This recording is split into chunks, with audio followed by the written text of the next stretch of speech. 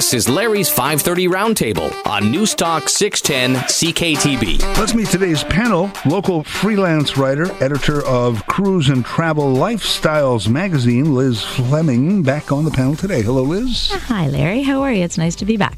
Thank you for coming in. And also, political critic, Rotarian, co-chair of the advisory board, St. Catherine's Museum, Robert DeWolfe in the studio. Hello, Robert. Yeah, hello, Larry. Thank you. Thanks for coming in today.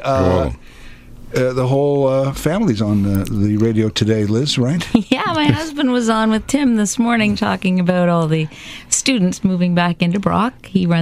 My husband Jamie runs the residences at Brock. Oh, wow. Okay. It's a big deal. Every year we gear up like crazy for Sunday when all the kids come back. So there'll be 2,400 students moving back into residence. That is, yeah. I mean, I guess there's little drips and drabs, but to do that in one day, the majority, it would be incredible. I don't know how it happens every year, Well, frankly. I have to give a lot of credit to Jamie and his team because they have it set up so that every student has an arrival time.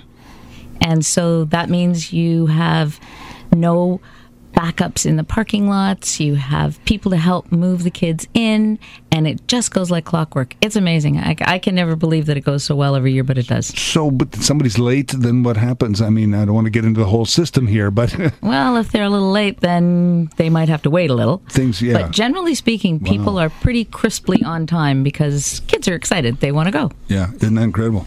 Robert, how are things at Rotary? Rotary, very busy. Thank you. We just rounded up our Rib Fest, which was very successful again this year. And we're starting to work towards our TV auction, which is going to be online again this year, which made a big difference. Wow. Yeah. And Rib Fest success, I assume. Gosh, it's a great weekend. Oh, Great absolutely. attendance. We had the weather. I think it rained maybe for 40 minutes on Friday night. And, the bands were great. The people were great. No incidents going on. And, it was very, very well received again. Good to hear. Yeah. Good to hear. Love the Rib Fest. Have you thought of setting it up 365 days a year so we can get ribs every day? Yeah, I don't know. You know something, Larry? If we were a club of maybe 400, it'd be possible. But no, it's a lot of man hours and I imagine. people hours. Yeah, but well done. Hey, here's a good segue to food here. The Oceania Canada study about fish is not the fish you think it is. No, I know. I was hearing that on the news this morning. It shocks me and it kind of horrifies me because I've been trying to eat more fish. Exactly. It's supposed to be a healthy alternative, but after I listened to the news this morning, I did a little research, and according to what I read, we have been eating something called escolar. Escolar. And it's referred to in the business as the laxative of the ocean. Yes. Because Isn't that lovely? Isn't that lovely? Because it's such an oily fish. And when you say laxative, if there's a positive to the word laxative, it's not like this is, I'm eating some high-fiber moving foods. This is can actually hurt you. It can. It can make you very sick. Yeah. And I don't know about you, but I don't know a whole lot about fish. So I trust the packaging. I trust what I read on the packaging. And I do try to buy it fresh at the grocery store from the fishmonger at the grocery store. Yeah. But again, I'm not sure how much they know. Well, that was the problem. Is this boat to table traceability? A lot of the retailers and restaurants they don't know because it's already altered by the time it gets to them that you can't recognize one white piece from another. Sure. Yeah, when I recall when tilapia became a favorite fish. Yeah, because it was very reasonably priced, and after a while I got hooked on it a little bit, and then I realized that it tastes very, very muddy, and then did a little research on it actually, and it's a bottom-eating type fish, and they farm them in ways we don't really want to know. So I stopped, So I think that's all part and parcel of what's going on. The good news is, apparently, in the European Union, they have a better system. They do. And they trace the origins of the fish, and they trace the path of the fish from it being raised to it being caught to it being processed and packaged. And it's working. So all we need to do is model our own system after theirs. Now, will it change your eating habits? Will you stop eating fish for a while? I tend to eat Arctic char when I can. It's a little more expensive, but I love it. And I'm guessing that it's the one kind of fish I really can recognize. Right. And I think I'll stick with that until I know more about others. We eat a lot of salmon. my grandkids, 12 and 7, they love salmon. I love salmon. I mean, they eat it like it was candy, absolutely. Oh, but that's one you can recognize. I'll know for sure. That and trout. Yes, a bit. I like a good swordfish steak. I do too. I love those. Awesome. But when you get to those frozen pieces of white fish, I don't think a lot of people know if it's a sea bass or a sole or a tilapia or what it is, and that's how they manage to get it by you. Yeah, except for the texture. There is a big difference in the texture of them. I agree, but I mean, halibut's halibut. I mean, that's very recognizable for most people anyway. So. Yeah. I just think that's they manage by the time they take away all the identity of the fish and cut them up. True. Once the skin's off it, you don't know what it is. Yeah. So I don't know. Do you try and eat ethically? Here's one thing, because it's not only the mislabeling, but it's as you alluded to, is the way the fish is farmed or caught or whatever additives they put in. Well, I certainly notice a lot in restaurants, particularly when I'm traveling, that a lot of restaurants will identify their fish as Oceanwise, and that's a program that assures you of the quality of the fish and the way the fish was raised and caught. Mm-hmm. And that's notable even on cans of fish too nowadays, right? Mm-hmm. Oh, is that right? Oh, yeah, absolutely. Yeah. Is we talk about these phrases of how you spend your money. Can you shop ethically? Can you eat ethically? And much of this, farm to table and buy local and all this. But I don't know, Robert. It's kind of tough to do it. Oh, it is. No, absolutely. If you really care what you're actually eating, I have a son-in-law who cares, and we're very careful about what we buy. Yeah. I hope the Oceania people called on the Canadian Food Inspection Agency to kind of say, all right, you need to do what the EU is doing. So I hope they kind of pick it up. International deals, NAFTA. Well, whatever deal happens, it'll not be called NAFTA, as you maybe hear. Apparently not. No. Robert, you know that Donald Trump hates that term. It's a bad connotation. Yes, he does. Yeah. Which sort of makes me instinctively like it. Anything that Donald Trump doesn't like, I tend to like. Donald Trump talks like a bad horror story. He starts out with trying to be, the bad guy and so on and so forth, and then 2-3 days later, he's backtracking. Yeah, like he's doing right now. And he does a lot of it just in silence. And then they come back with something else. So, somebody said that if we just changed the name and called it a deal, wouldn't that have been enough for Donald Trump? Oh, more likely. More likely, yeah. No, absolutely. After all that, do you think we can get a deal, Liz? I think so. By Friday? Yeah, probably. Yeah. Donald had a very, very bad week last week. True. Like a really bad week. To say the least. So he needs some good news, and maybe this would be the good news that he needs. But he doesn't care. He has that attitude. No, he has that shrug and, just... to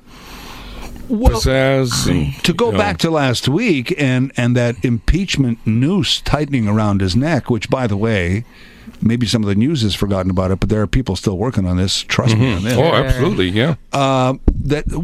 Somebody said that he just may, at some point, if it gets too tight, he'll just resign in disgust. To your point, Robert, like he doesn't care. At some point, he'll just say, "Okay." Yeah, and I can see that as being a possibility because he still seems to be lost. Like he's always reaching out for, he's saying the wrong thing 90% of the time, right? And to me, part of it is he had good advisors. He's around him, and then he fires them as soon as they make him look bad without trying to make him look bad. We have the same thing going on right here in the region. Well, we do, and let's get to that.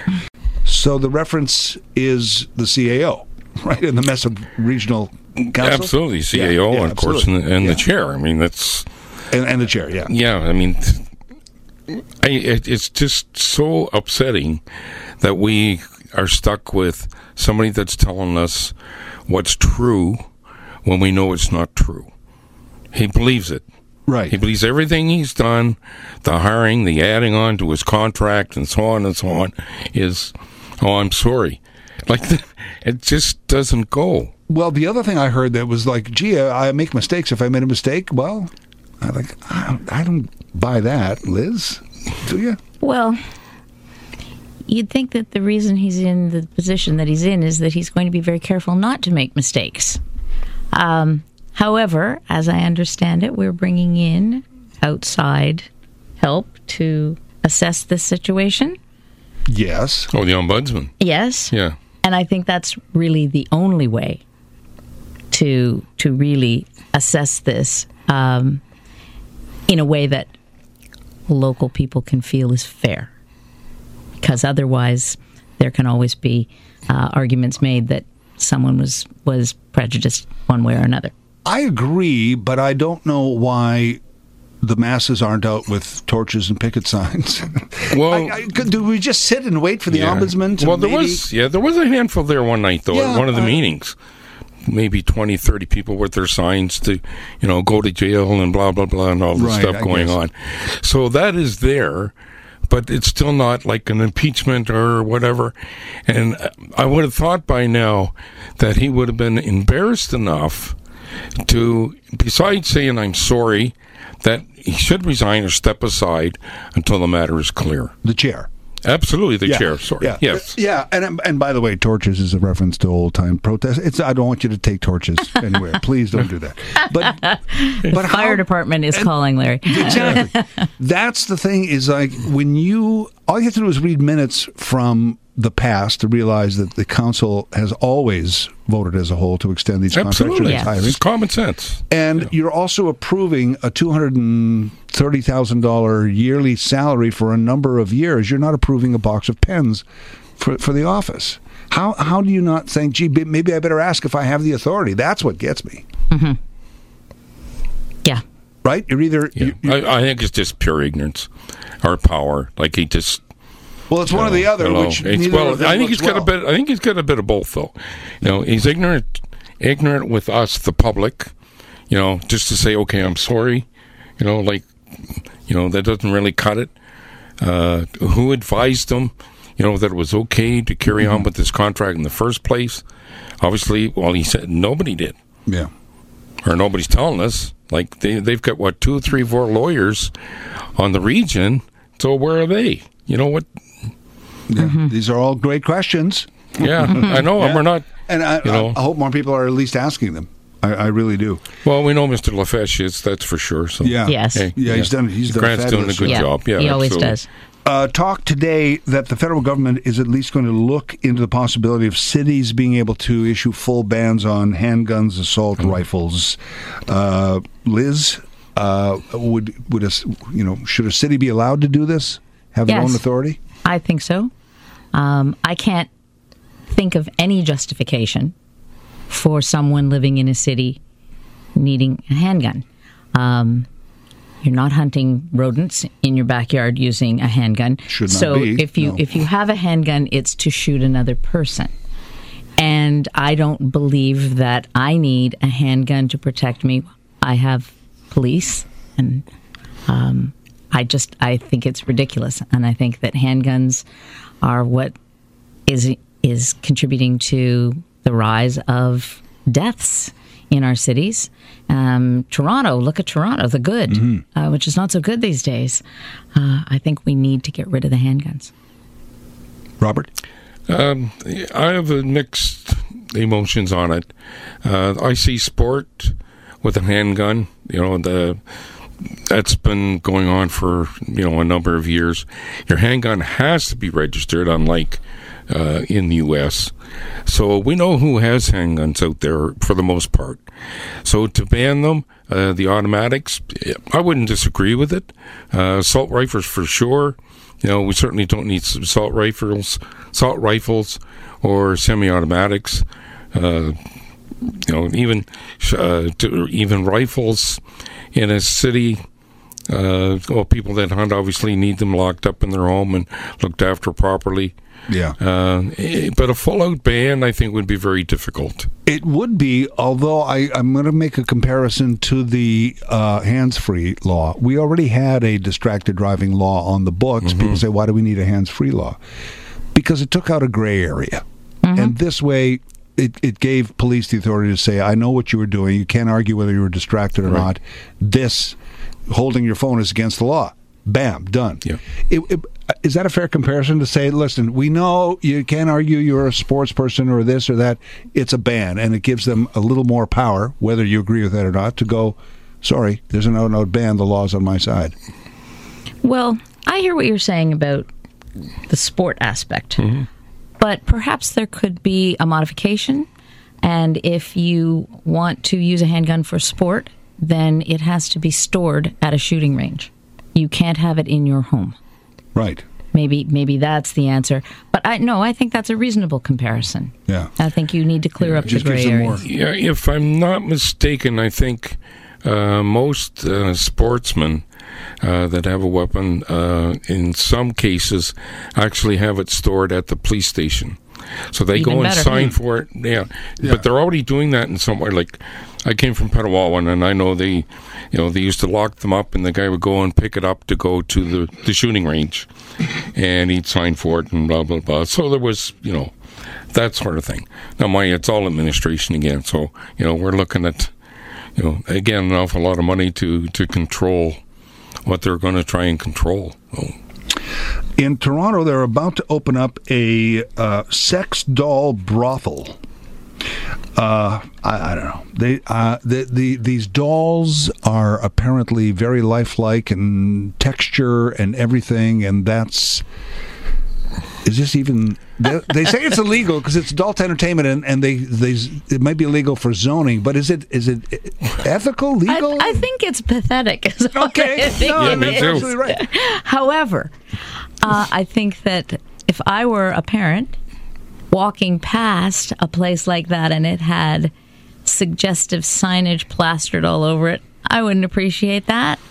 I think it's kind of hilarious. Apparently, they're very popular in Japan, Korea, Brazil, and Paris, of all places.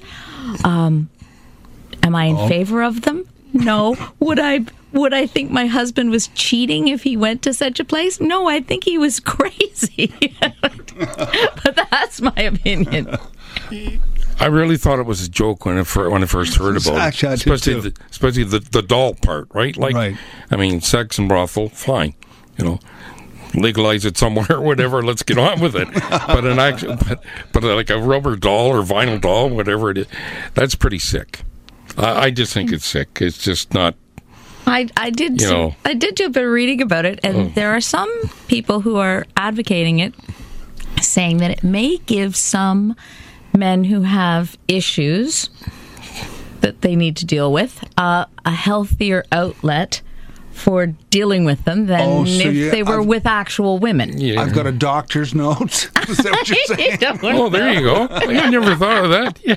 I don't know. Yeah, like therapy. Yeah. Oh, I see. Yeah, no, there's an idea. I guess. I mean...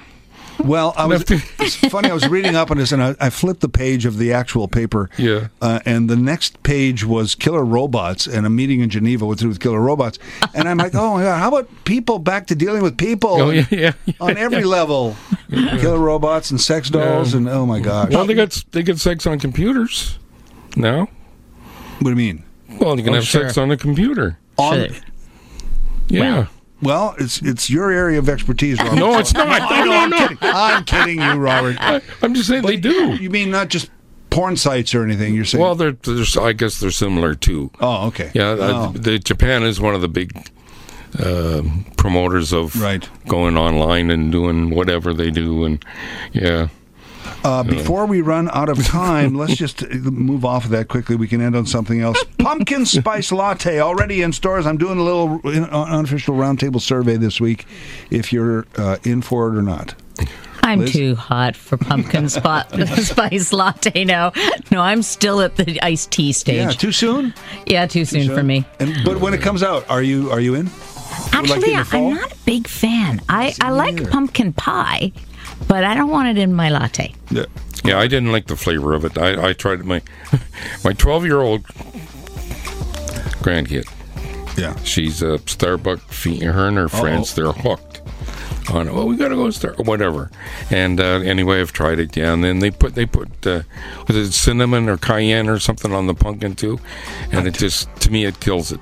Yeah. But no, it's, right, it's not for me. Actually, we've had no votes so far this week, so 2 more. Robert DeWolfe, political critic, Rotarian, co-chair, advisory board, St. Catharines Museum, and Liz Fleming, local freelance writer, editor of Cruise and Travel Lifestyles magazine. Thank you both.